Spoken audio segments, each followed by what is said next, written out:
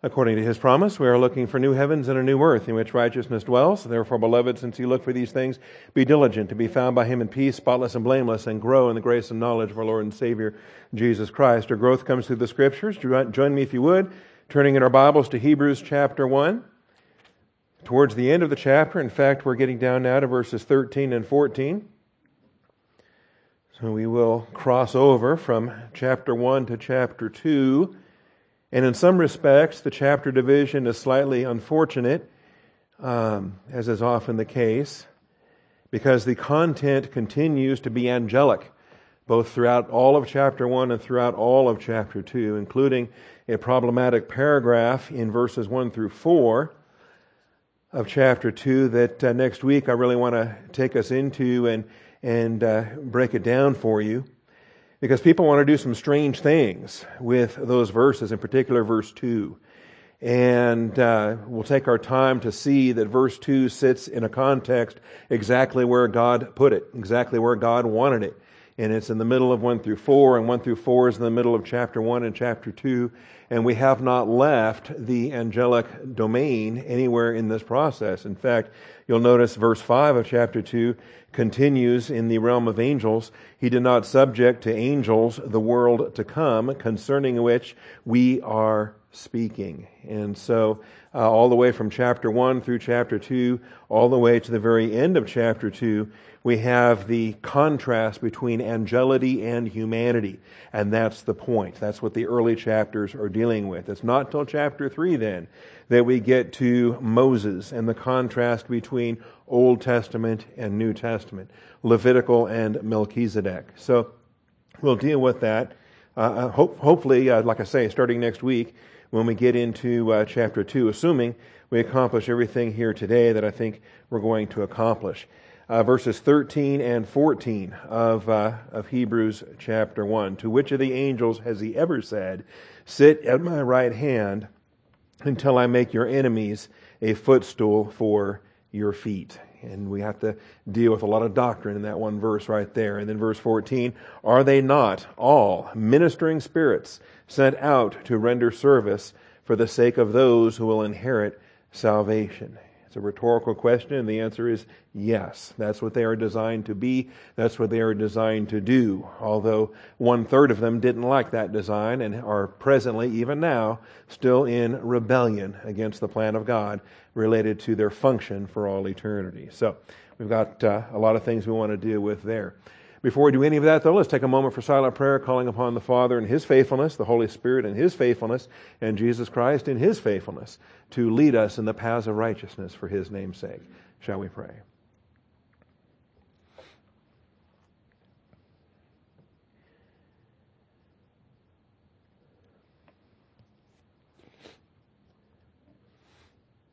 Almighty Father, it is our privilege and our blessing to assemble here today. We thank You for the opportunity to do so. We do pray for our brothers and sisters in Corpus Christi and Sweeney and other places along the coast where they've shut down their services for today and most of the members have evacuated. Father, thank You for Your blessings. Our faith is in You and continues to be in You in every storm, physical and spiritual. Father, we thank You for the grace that comes by abiding in the living and abiding Word of God. And Father, we call upon Your faithfulness again on this day to open the eyes of our understanding. We are searching the Scriptures, deep things that go far beyond the realm of humanity. I pray that You would work in us, Father. Give us a capacity to broaden our understanding, to think in much larger terms than we typically do, to not be so self-centered, Father, but to be Christ-centered as You are, to understand Your purpose in glorifying Your Son. So open our eyes today, teach us from Your truth. I thank You for Father, Son, and Holy Spirit all accomplishing what You've designed. I thank You, Father, in Jesus Christ's name. Amen. All right, and so we have here in verse 13 kind of a repeat from the logic that got us really started here in verse 5. To which of the angels did He ever say? Right? And we have a string of verses here that are Old Testament passages by which the author of Hebrews is proving his point. the point that he made in the prologue of verses 1 through 4, that Jesus Christ is the celebrity of the universe, that God the Son is what it's all about. The Father has centered a plan in His Son. And even though He's spoken long ago to the fathers in many portions and in many ways, in these last days He has spoken to us. And He has spoken to us in His Son. And so the pinnacle of the revelation that comes in Jesus Christ is the focus of the book of Hebrews. It should be our focus as well. And so we have all the glories of Christ, the radiance of His glory, the exact representation of His nature, upholding all things by the word of His power. You know, you see a big hurricane and you think, wow, what would it be like if Jesus wasn't holding back? All right? That so much is under restraint, and that it's by His word that the present heavens and earth are being reserved for fire. There is a coming planetary destruction, indeed, galactic destruction, universal destruction. Every molecule of matter in the universe is waiting for Jesus Christ to give the word, and all of it is coming to an end. We find the statement that's made in verse 3, when He made purification of sins, He sat down at the right hand of the Majesty on high. Now this is going to be expanded. This is one of the verses that he goes to when he goes back, and he's going to amplify. He's going to prove that this powerful statement should be no surprise to anybody. That anyone with an Old Testament theology, with a framework for the plan of God as the Old Testament unveils it, should know these things already.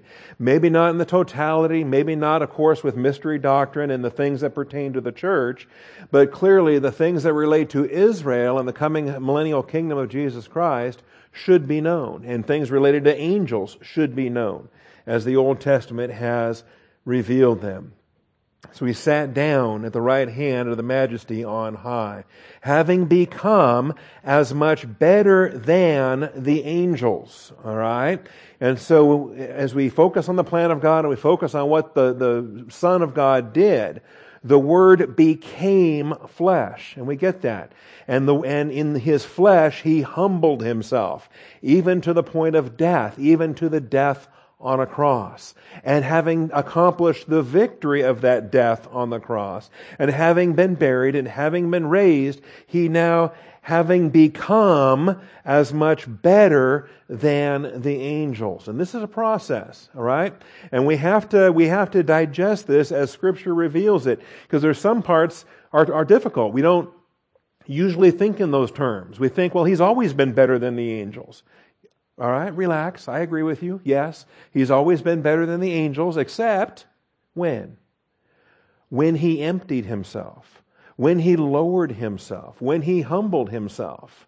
And so for a life of over 30 years, for a life, including the pregnancy and the birth and the childhood and the adult ministry, and I believe He was pushing 40 by the time He was crucified and resurrected, all right? But for that period of His earthly incarnation, He was made for a little while lower than the angels. And He accepted that. He absolutely accepted that, because this is what the Father asked of Him in order to bring about the perfection that was designed for us, for humanity, our redemption and our glorification. So, having become as much better than the angels, as He has inherited a more excellent name than they. And there are passages whereby it's useful to observe that He is the heir of all things, but there are other passages in which we want to specify one of those all things that He inherits. All right, and here is one of the all things that He inherits: a better name than any angel. And that's what gets amplified now in the Old Testament survey that the author of Hebrews takes us through in verses 5 and following. He starts quoting Scripture after Scripture after Scripture to say, see, this should come as no surprise. To which of the angels did He ever say, you are my Son, today I have begotten you? And the unique position of God the Son as the only begotten, that God the Father begat one human nature, and that was the human nature of Jesus Christ, eternally vested into the person of God the Son, who became the God-man from that day onward. This is vital. This is some of the deepest doctrine of anything in Scripture, and this is what starts us then in the Old Testament survey that is 5 through 14. Now, verse 13 mimics verse 5. In fact, it echoes verse 5. It uses the same language.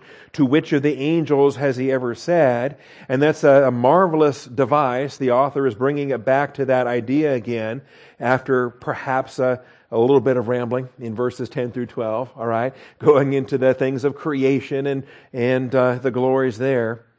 So he returns back to the original point in verse 5 that says he is greater than all the angels. And not one angel was ever begotten by the Father. Not one angel was welcome to sit at his right hand. So to which of the angels has he ever said, sit at my right hand until I make your enemies a footstool for your feet?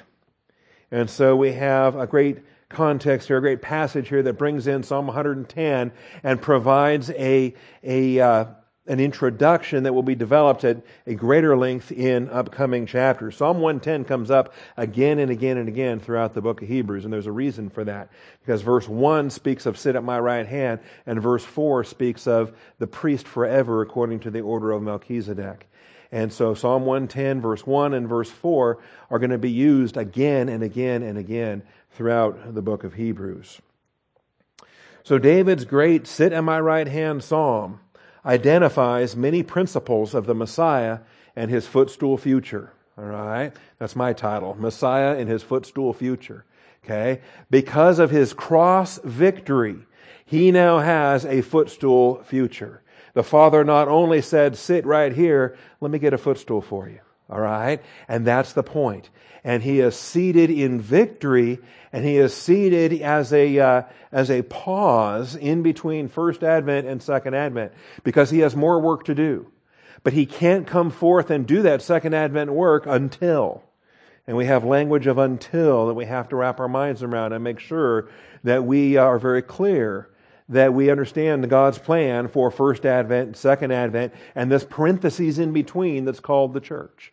All right, you and I are living in a parentheses, and we've had this before. We should be familiar with it. We are in this great big parentheses in which the outworking of God's plan for Israel is currently on hold. That there's a partial hardening to the Jewish people for the time being, until such time as the church is complete and he calls the bride home to glory. And so we want to understand this as well for what it is. Sit at my right hand until. All right? Take a seat until.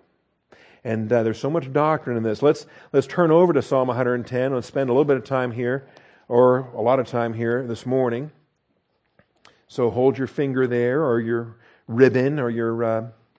don't have church bulletins today, so maybe just leave your finger there in Hebrews. Let's go to Psalm 110. Psalm 110. Now, we're accustomed to many of David's psalms. Many of David's psalms are called enthronement songs. And because of that, this one often gets lumped in with others as an enthronement song. We saw Psalm 45 last week or the week before when we were talking about the queen. We were talking about the future millennial kingdom, that there is a coming king and there is a bride that's being prepared for that king. And so we have a legitimate enthronement song there. There are others that are called enthronement songs when a king is installed in his kingly office, when he is installed and he begins to reign. And technically speaking, I don't know if I like counting this as an enthronement song. I guess it's not wrong because of verse 2, but it's probably better not to think of it this way because of verse 1. All right, this is almost like a wait right here until it's time to be enthronement song. Okay? Because this is the song that David wrote that is addressing a king that's not yet ready, that needs something to be done first before he can go forth with a scepter. And you'll see what we deal with here. In fact, I'm going to outline it for you. We're going to give some points of study here in these 3 verses. Looking at Psalm 110, you'll notice there's only 7 verses in the whole psalm. And we're going to take the first 3 as a unit and deal with those here today. and hopefully do ourselves some great favors that will pay dividends again and again and again every time this concept is mentioned in the book of Hebrews. And then we're going to come back on a later occasion to handle verses 4 through 7. Because you'll notice in verse 4, the Lord has sworn and will not change his mind. You are a priest forever according to the order of Melchizedek. All right? And so we have the introduction to Melchizedek that comes here. And material that is brought up again and again and again in the book of Hebrews. Material that the author of Hebrews really wants to take much farther than he's able to go. He wants to go into some deeper realms than the Holy Spirit lets him go into because his audience is not ready to deal with it. They're not mature enough to deal with some of the deeper things of the Melchizedek priesthood. And so that just boggles my mind, because when I look at 13 chapters of Hebrews and all the deep, amazing things we're going to get between, say, chapter 5 and chapter 13, it's just stunning to me that the author of Hebrews says this, we're skimming the surface here. There's deeper realms to go into. And I'm curious to see in the millennium when this gets expanded, if we get Hebrews part 2 that gets added to the millennial canon or not, assuming there is such a thing. All right? Now, don't get me sidetracked. I'll get on a rabbit trail. I think there will be a New Testament. And then I don't know what we're going to rewrite the New Testament as the Middle Testament. I don't know. But I believe that with the animal sacrifices and with the prophetic ministry of the Jewish people throughout the 1,000-year reign of Christ, there will come a canon. There will come written scriptures that will give the content for what the animal ritual is foreshadowing. But that's a different message for a different day. Let's talk about sit until. First of all, verse 1, Psalm 110, if you're with me here. The Lord said to my Lord. And that's important. We got Yahweh, we got Adonai. And these two titles are huge because a devout Jewish person would never vocalize Yahweh. They would always substitute Adonai in its place. But here they've got both. And so the devout Jewish person reading this would be slightly awkward, but to say that Adonai said to Adonai, the Lord says to my Lord. And yet there are two characters in view, plus enemies, all right? So there is Lord and there is Lord, and one is speaking to the other, and one is told to have a seat at the right hand of the other. And since we're church-age saints with the New Testament, it's kind of easy for us. We get that. This is God the Father and this is God the Son, all right? Any problems there? Okay? We're good with Trinity. We're good with Father, Son, and Holy Spirit. The Holy Spirit's not enthroned as the Father and the Son are, and so we want to understand that also. But the Lord says to my Lord, sit at my right hand until I make your enemies a footstool for your feet. And there's so much we've got to unpack just out of that because, again, we're church-age saints and we have the New Testament. We're very familiar with John 1:1, and we know that in the beginning was the Word was with God, the Word was God, the same was in the beginning with God. He's always been with the Father. When is there ever a time that the Son would be told, no, have a seat? Hasn't He always had a seat? Hasn't He always been on the right hand of the Father? Well, yes, until He emptied Himself. Until He humbled Himself, until He left the ivory palaces, until the Word became flesh and dwelt among us. And part of the kenosis and part of the emptying and part of what is difficult to understand is how the omnipresent Son of God chose to not exercise His omnipresence, who chose to humble Himself to a monopresent reality. And a monopresent He still has an omnipresent reality, but He humbled Himself to, if I can borrow a term here, a monopresent realization, okay, of that omnipresent reality. And it started with 9 months in a womb. And then it was in a manger, and then it was in diapers, and then it was in childhood, and then it was in growing up. And for nearly 40 years, I believe, of His life, at least 30, 33, okay, whenever you date the birth of Christ, He was crucified in 33, okay? Could have been up to 6 or 7 BC when He was born. However you date that, it doesn't matter. During that time, He was not realizing His omnipresence. He was limiting himself to a monopresent realization. And so we can say, as I think the author of Hebrews here would agree, and David would agree in Psalm 110, he was not seated, but invited to be seated. Okay? You don't tell anybody that's already sitting down, have a seat. Right? That's just nonsensical. But someone who is not seated is invited to have a seat, particularly if it's a special seat, particularly if it's one that has been reserved. If it's one maybe that a rebellious angel has been lusting after, then we're making a bigger point than just simply have a seat. Okay, so things that we're unfolding here in verse 1, that we have two lords, one that submits to the other, and then the one that is being submitted to is inviting the one that is submitting to sit at his right hand. So we notice that. We also notice an until. All right? So if I tell my child to, you sit there until you're ready to tell your sister you're sorry, well then, if he's just thinking of myself here, going to sit there for hours and demonstrate how stubborn he possibly could be.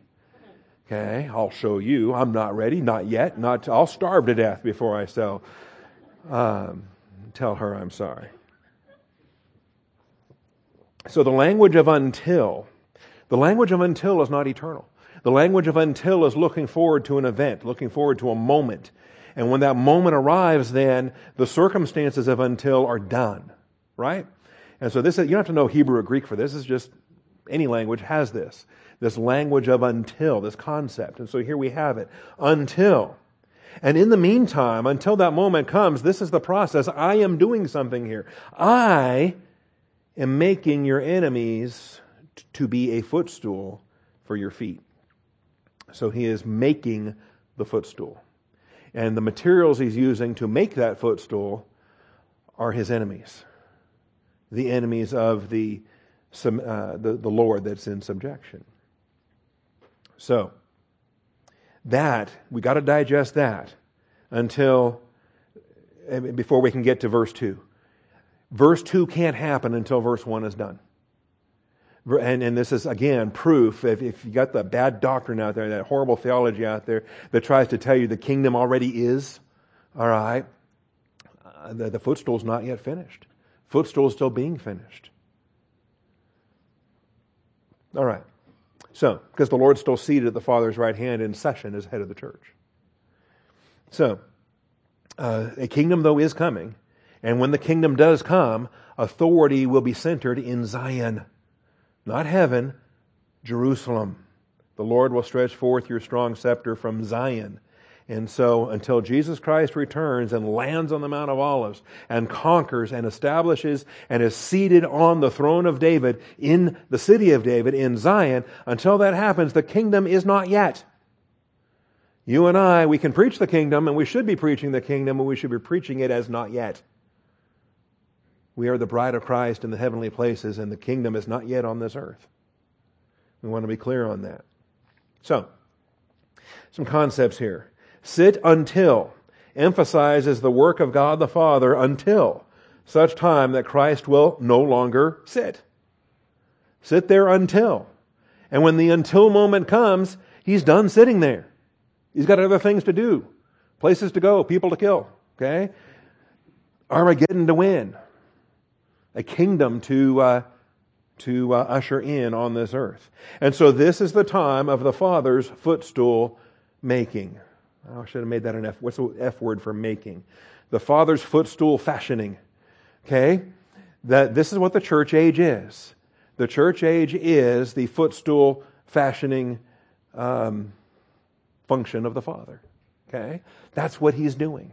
Right here, right now. While His Son is seated at His right hand. It's an ongoing work of the Father. Now, is it done? Is it finished? Well, we can prove it's not finished because He's still seated. And He was told to sit until. If the enemies are a footstool right here, right now, and they've been a footstool for whatever length of time we want to say it happened, all right, the moment it happened, then the until is done. In which case, the one who was told to sit there shouldn't be sitting there anymore. he should then move on to verse 2 and obey that. The Lord will stretch forth your strong scepter from Zion. So, we have the issues there. Now, another blessing for you here this morning. There's a contrasting passage. I love the until passages of the Bible. A contrasting passages has rain until. In 1 Corinthians 15, okay? I'm going to trap another finger. Now you got a finger in Hebrews.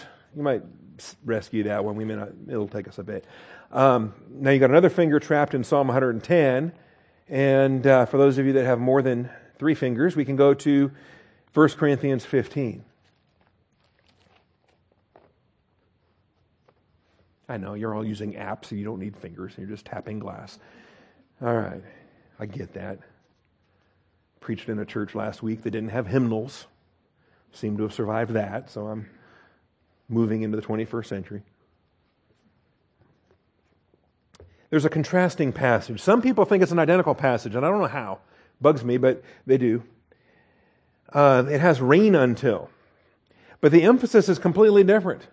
And sit until cannot be the same thing as reign until.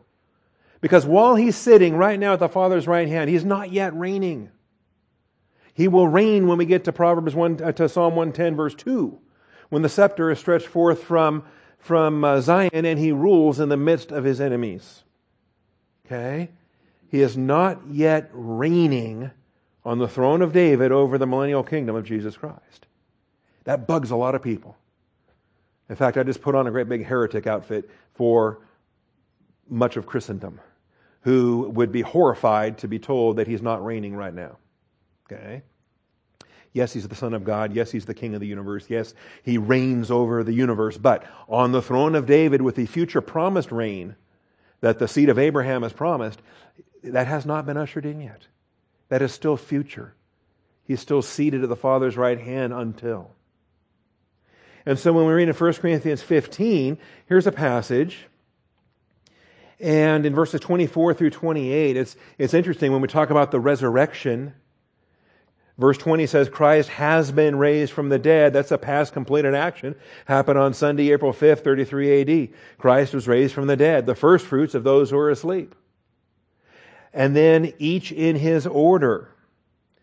And so, since by a man came death, that's Adam, by a man also came the resurrection of the dead. That's Christ. For as in Adam all die, so also in Christ all will be made alive. That's the provision. That's why there are not multiple paths to glory. That's why there's one path, one way, one truth, one life. Because we're all condemned in one man, we're all redeemed in one man.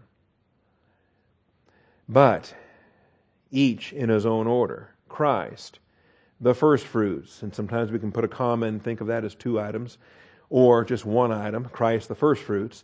After that, those who are Christ's at his coming. Okay? I take that as a rapture reference for the body of Christ at his coming in the air. Other people take that as believers at the second advent, but I think my view is better. Either way, it comes in an order. All right? And then there's others that aren't even mentioned here, such as the first resurrection and the last resurrection of Revelation chapter 20. And then comes the end. Then comes the end. And we want to pay attention to the end. The end is mentioned in verse 24. I don't think we have the word end in verse 28, but 24 and 28 are so parallel, and the verses in between. We've got a paragraph here that speaks of the end. Last week, were you here last week? And I walked you through all those in the beginning passages. Remember those? Okay, you were here? You were sleeping? All right, Genesis 1:1 in the beginning, John 1:1 in the beginning, Colossians 1 in the beginning, Proverbs 8 in the beginning. All those in the beginning passages. How many the end passages do we have? This is it. This is our great the end passage. And then comes the end, when he hands over the kingdom to the God and Father. Okay, so there is a deliverance. There is a paradidomi. And it's the same deliverance that is the Father delivered him to be crucified. That is, the Jews delivered him to the Romans. The Romans delivered him to the soldiers. Judas Iscariot betrayed him. The word for betrayal is the word to deliver. And here is Jesus now delivering everything to the Father. This is the omega moment by which all the temporal moments, time comes to a close. And once we cross beyond this omega moment, we enter into the timeless eternity future. So then comes the end when he hands over the kingdom to the God and Father, when he has abolished all rule and all authority and power. Now keep that in mind, because this is what I'm trying to drive at here this morning.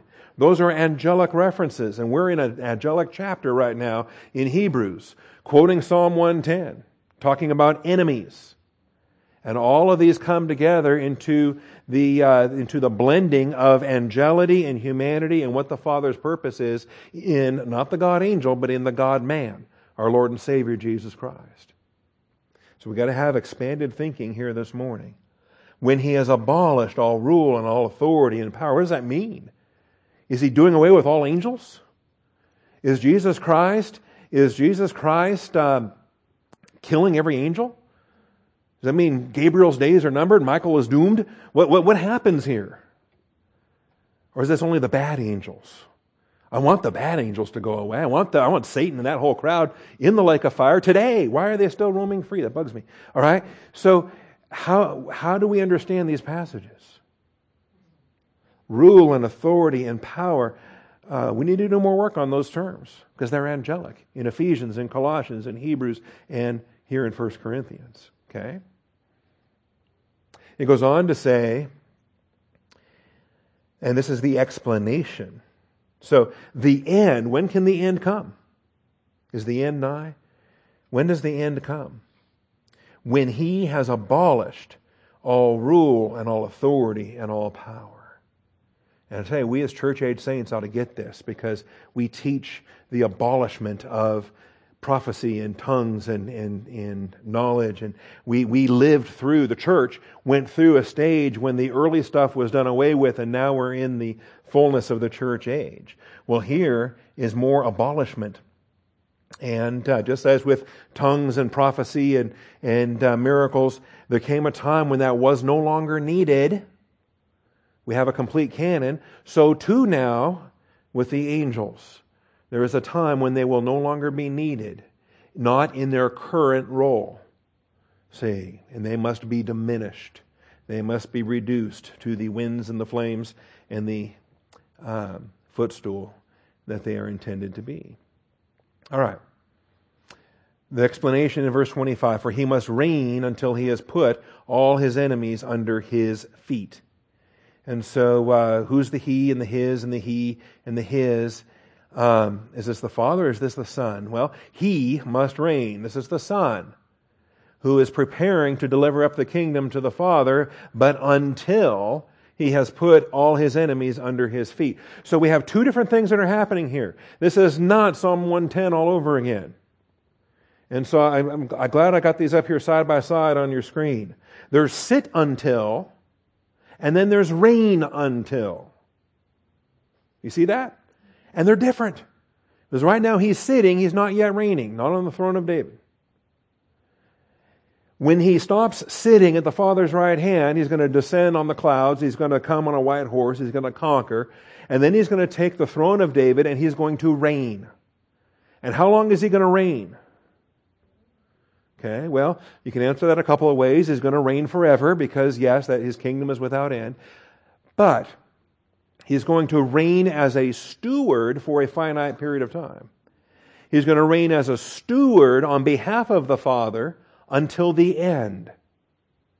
And then he will deliver the kingdom of the Father, and he will continue to reign because his kingdom is without end. He will continue to reign after he hands the kingdom to the Father, and he and the Father will reign in their co-regency. He and the Father will reign together throughout all eternity future. So reign until is not sit until. And reign until emphasizes the work of Christ until the end.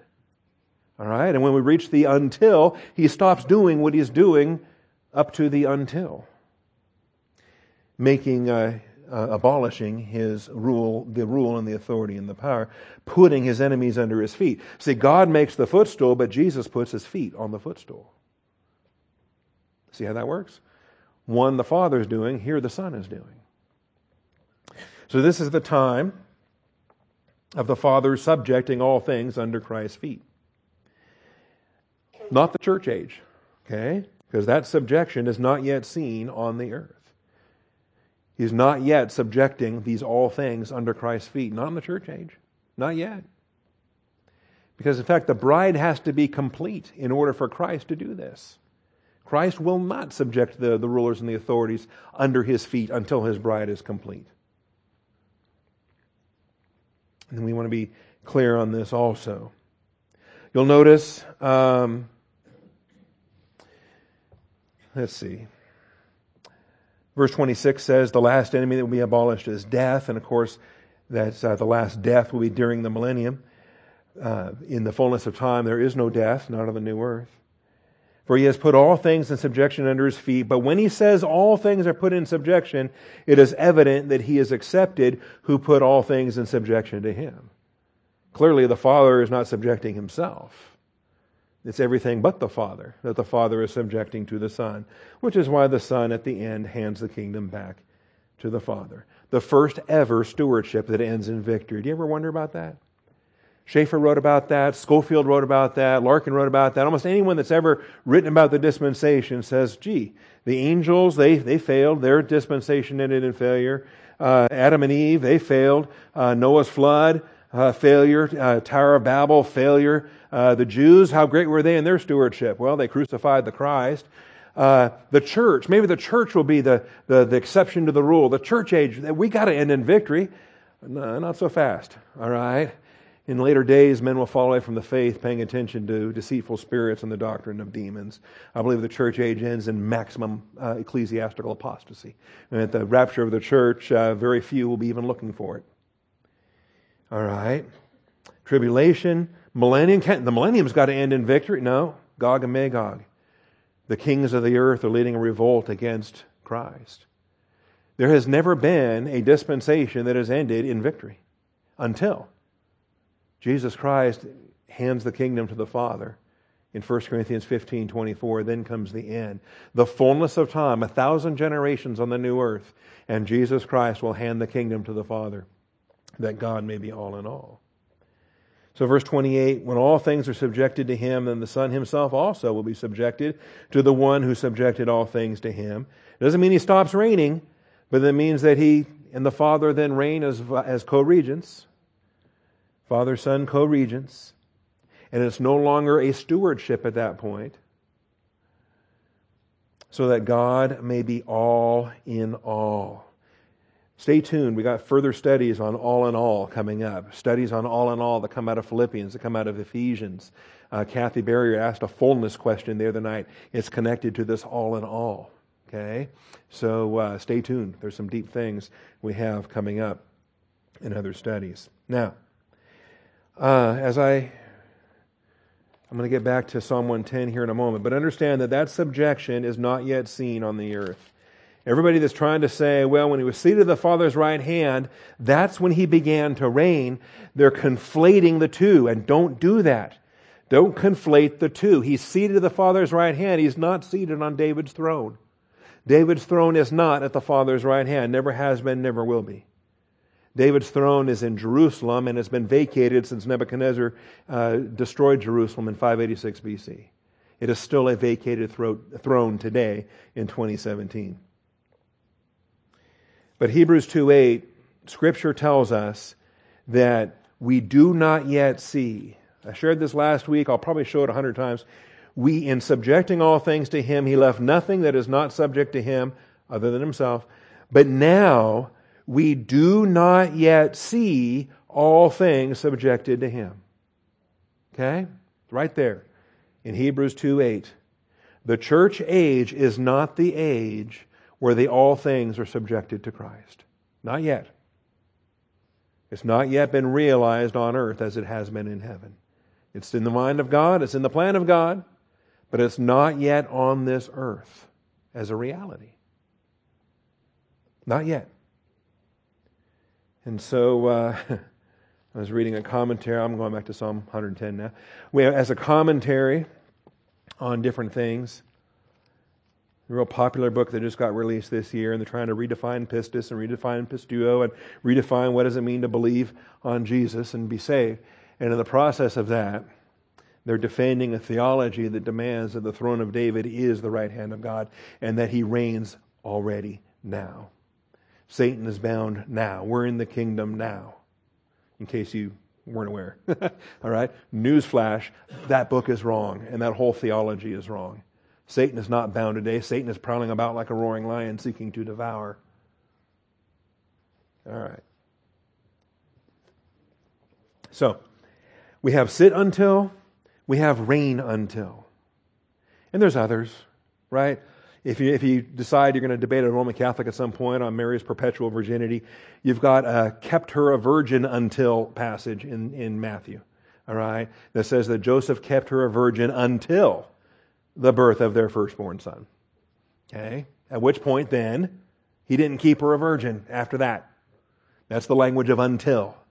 That they had a normal family life after that. They raised a perfect child, and then a bunch of other knuckleheads that James and Jude and it's right? Anyway, that's a whole other story. But the language of until is simple. A child can understand until, as I've already illustrated. Now, back to Psalm 110. So, sit on my right hand until I make your enemies. Why does the Lord have enemies? Okay. And which angel would he say this to? Okay. To which of the angels did he ever say, sit at my right hand?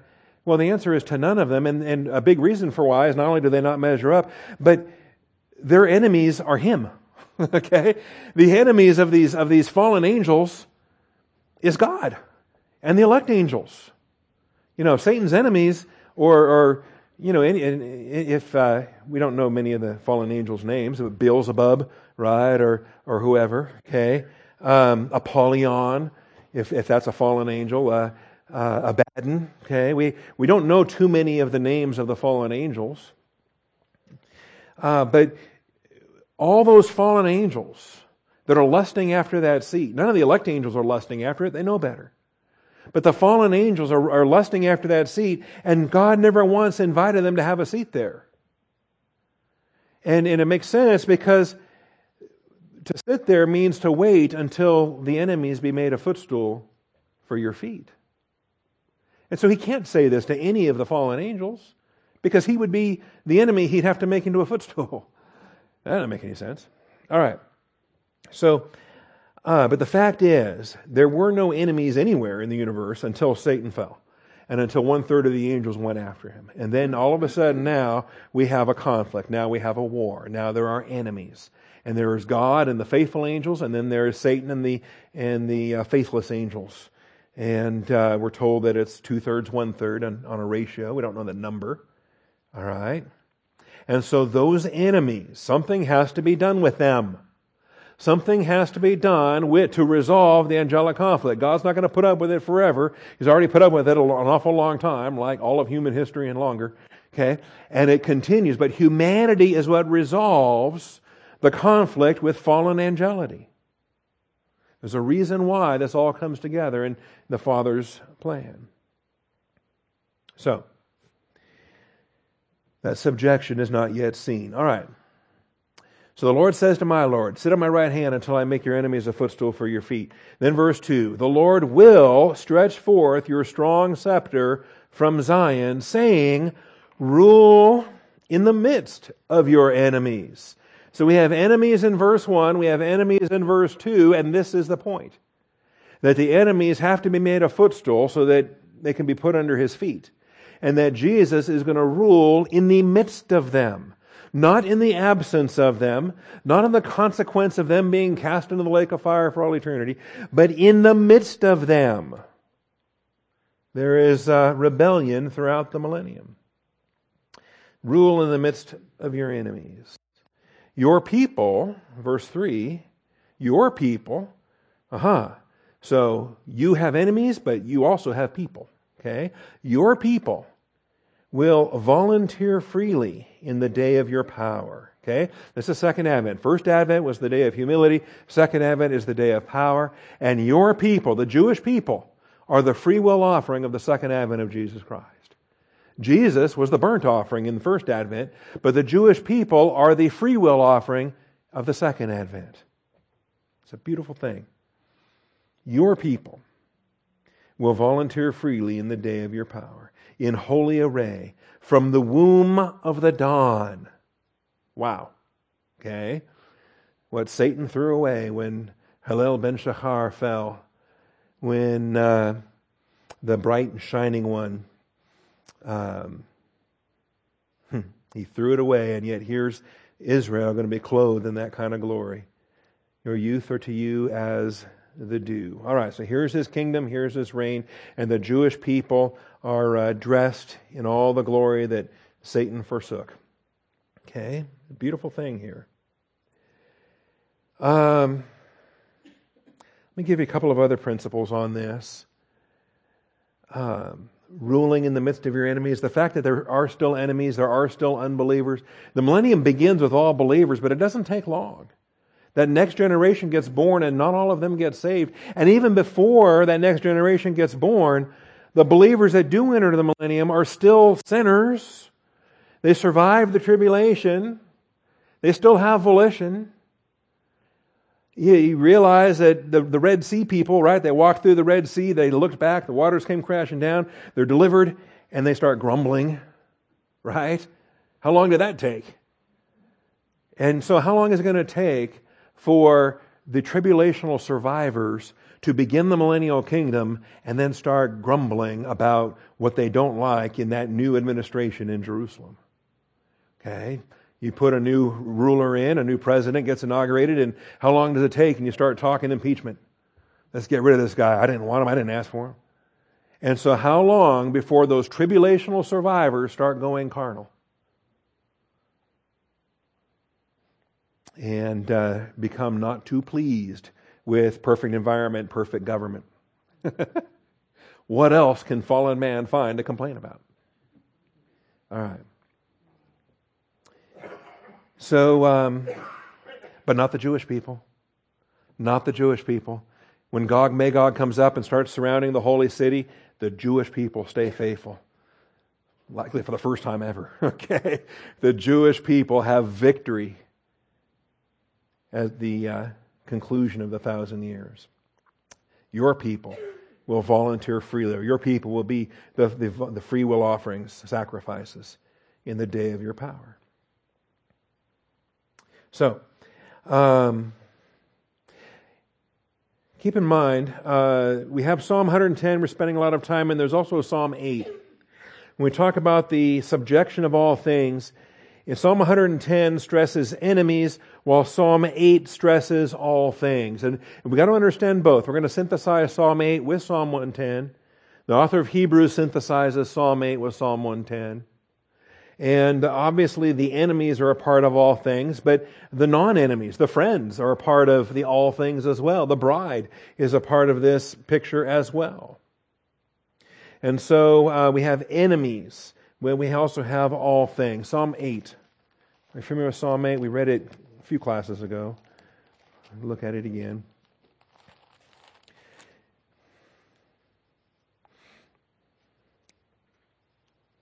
We'll have it coming up also again and again and again.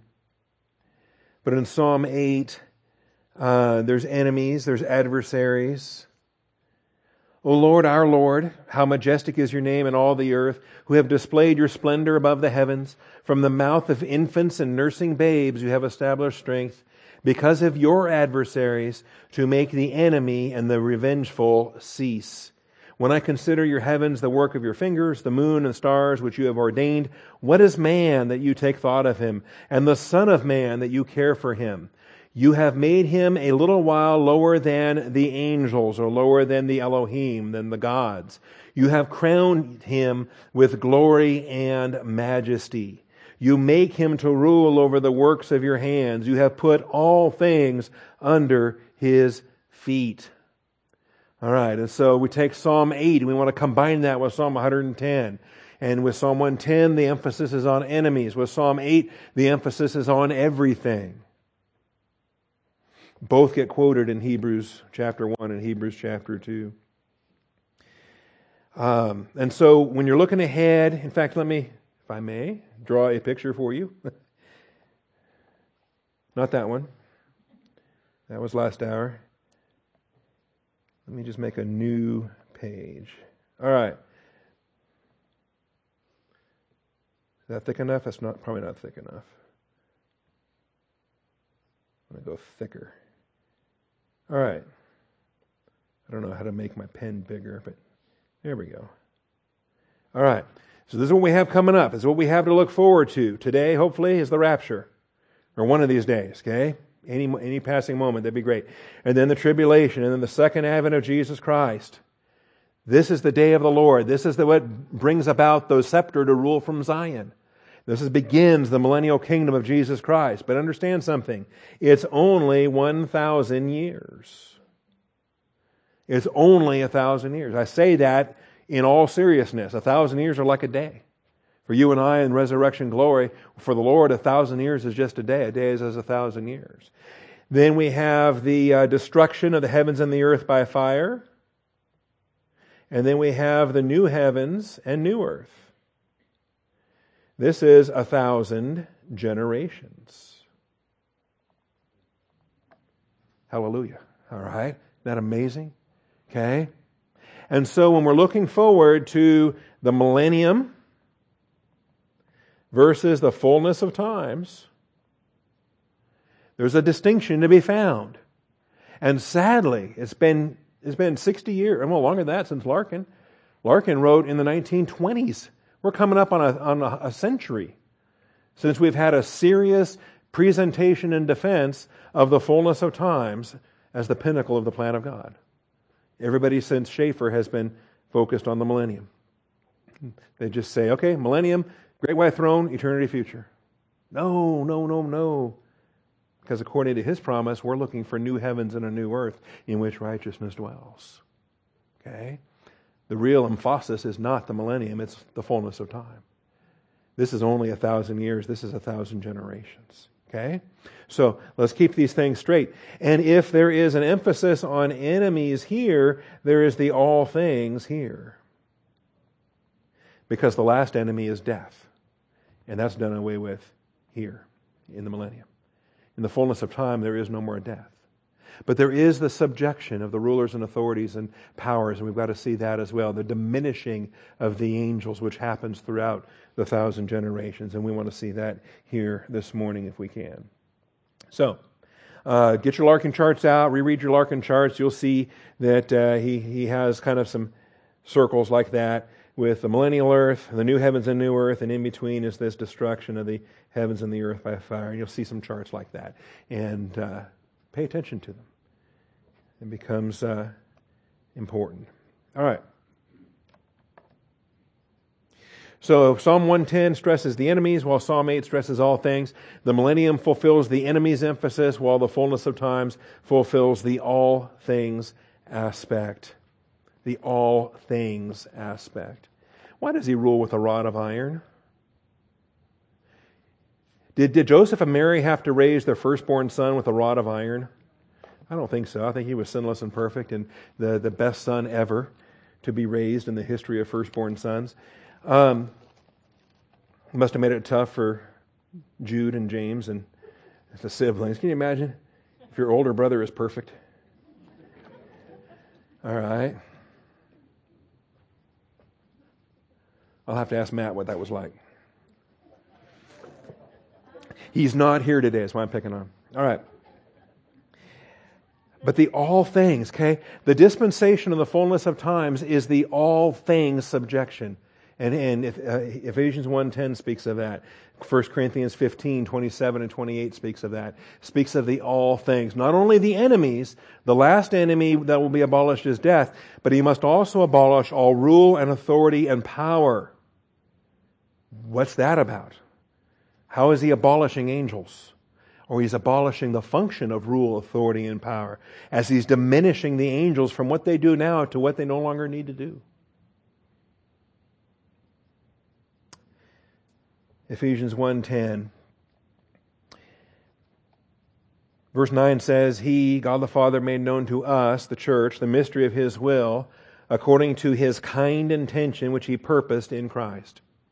The mystery of God the Father's will is a good pleasure centered on Jesus Christ, with a view to a dispensation suitable to the fullness of times. We're not looking forward to the millennium. We're looking forward to the fullness of times. Scofield thought they were one and the same, and that was his mistake. That is the summing up of all things in Christ. The millennium is not the summing up of all things in Christ. The millennium is simmering rebellion against Christ. And I'll prove that to you here. If I run out of time today, we'll spend next week demonstrating what a failure the millennium is going to be. Summing up of all things in Christ, things in the heavens and things on the earth. Well, what about under the earth? It's not there. Because by the fullness of times, there's a new heavens, there's a new earth. There's not a new hell. There's not a new lake of fire. That's over, done, sealed off, never again to be reopened because no one else will ever need to be added to it. The all things is in the heavens and on the earth. And the all things subjection, 1 Corinthians 15, we were just there a little bit ago, 27 and 28. All right, here we go. When Christ no longer sits in heaven, He will go forth to take the scepter and rule from Zion. And so we go from verse 1 to verse 2. And what's staggering to me is verse 2 is not quoted in this chapter. Verse 2 is not quoted in this context. When He says, to which of the angels did He ever say, sit at my right hand? He's not even thinking yet about the reign. Okay? He's talking about the humility of Jesus Christ and the exalted position of Jesus Christ. The main point of what has been said up till now is this: we have such a high priest who has taken His seat in the heavenly places. That's what's being stressed, is that Christ is presently seated at the right hand of God. When He no longer sits in heaven, He will go forth and take the scepter and rule from Zion. This hard rule will take place in the midst of His enemies. You know, after King Saul died, David did not get all of the nation of Israel. Did you know that? When Saul died, the people were very happy to take Saul's son and make him the next king. Even though the prophet had already said David was the next king, and the Lord had already said David was the next king, David ends up with a very small rule in Judah over the tribe of Judah. Right? He has a throne in Hebron over the tribe of Judah. He does not get all the 12 tribes, not right away. Why is that? Is that a foreshadowing? Is that a typology? Think about it.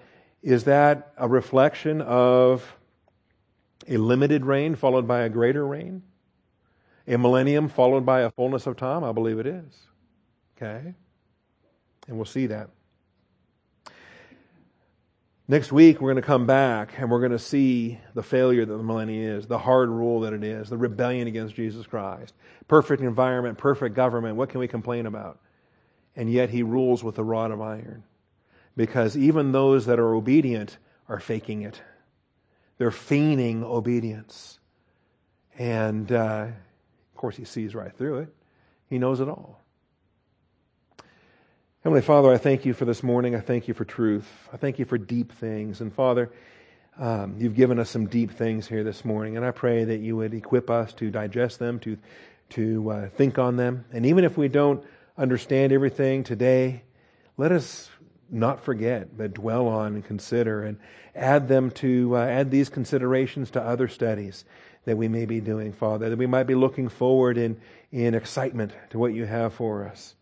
Thank You, Father, for Your grace and Your truth, for the humility of Your Son. Because He humbled Himself under the mighty hand, He will be exalted at the proper time. And might we also, Father, humble ourselves under Your mighty hand, that we too will be exalted at the proper time. So, Father, open our eyes to these truths and show us our applications. I thank You, Father, in Jesus Christ's name. Amen. All right, we will dismiss with our closing hymn, the hymn of the month.